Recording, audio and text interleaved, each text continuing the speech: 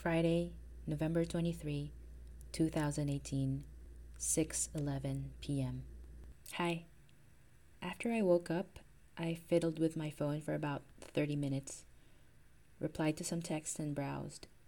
I had breakfast, got ready, and decided to go to the dog park instead of to a cafe. I felt my mom wanted to have some time with me. Walked around the dog park, got home, and crawled back into bed. I spent an hour and a half browsing through E's photos on Facebook. I thought it would make me feel closer to her, but it just made me feel sad.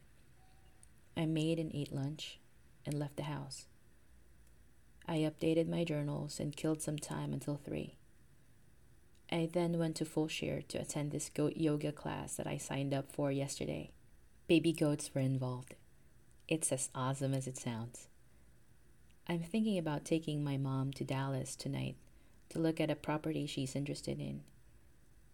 I just might get that road trip I've been itching for after all. Thank you.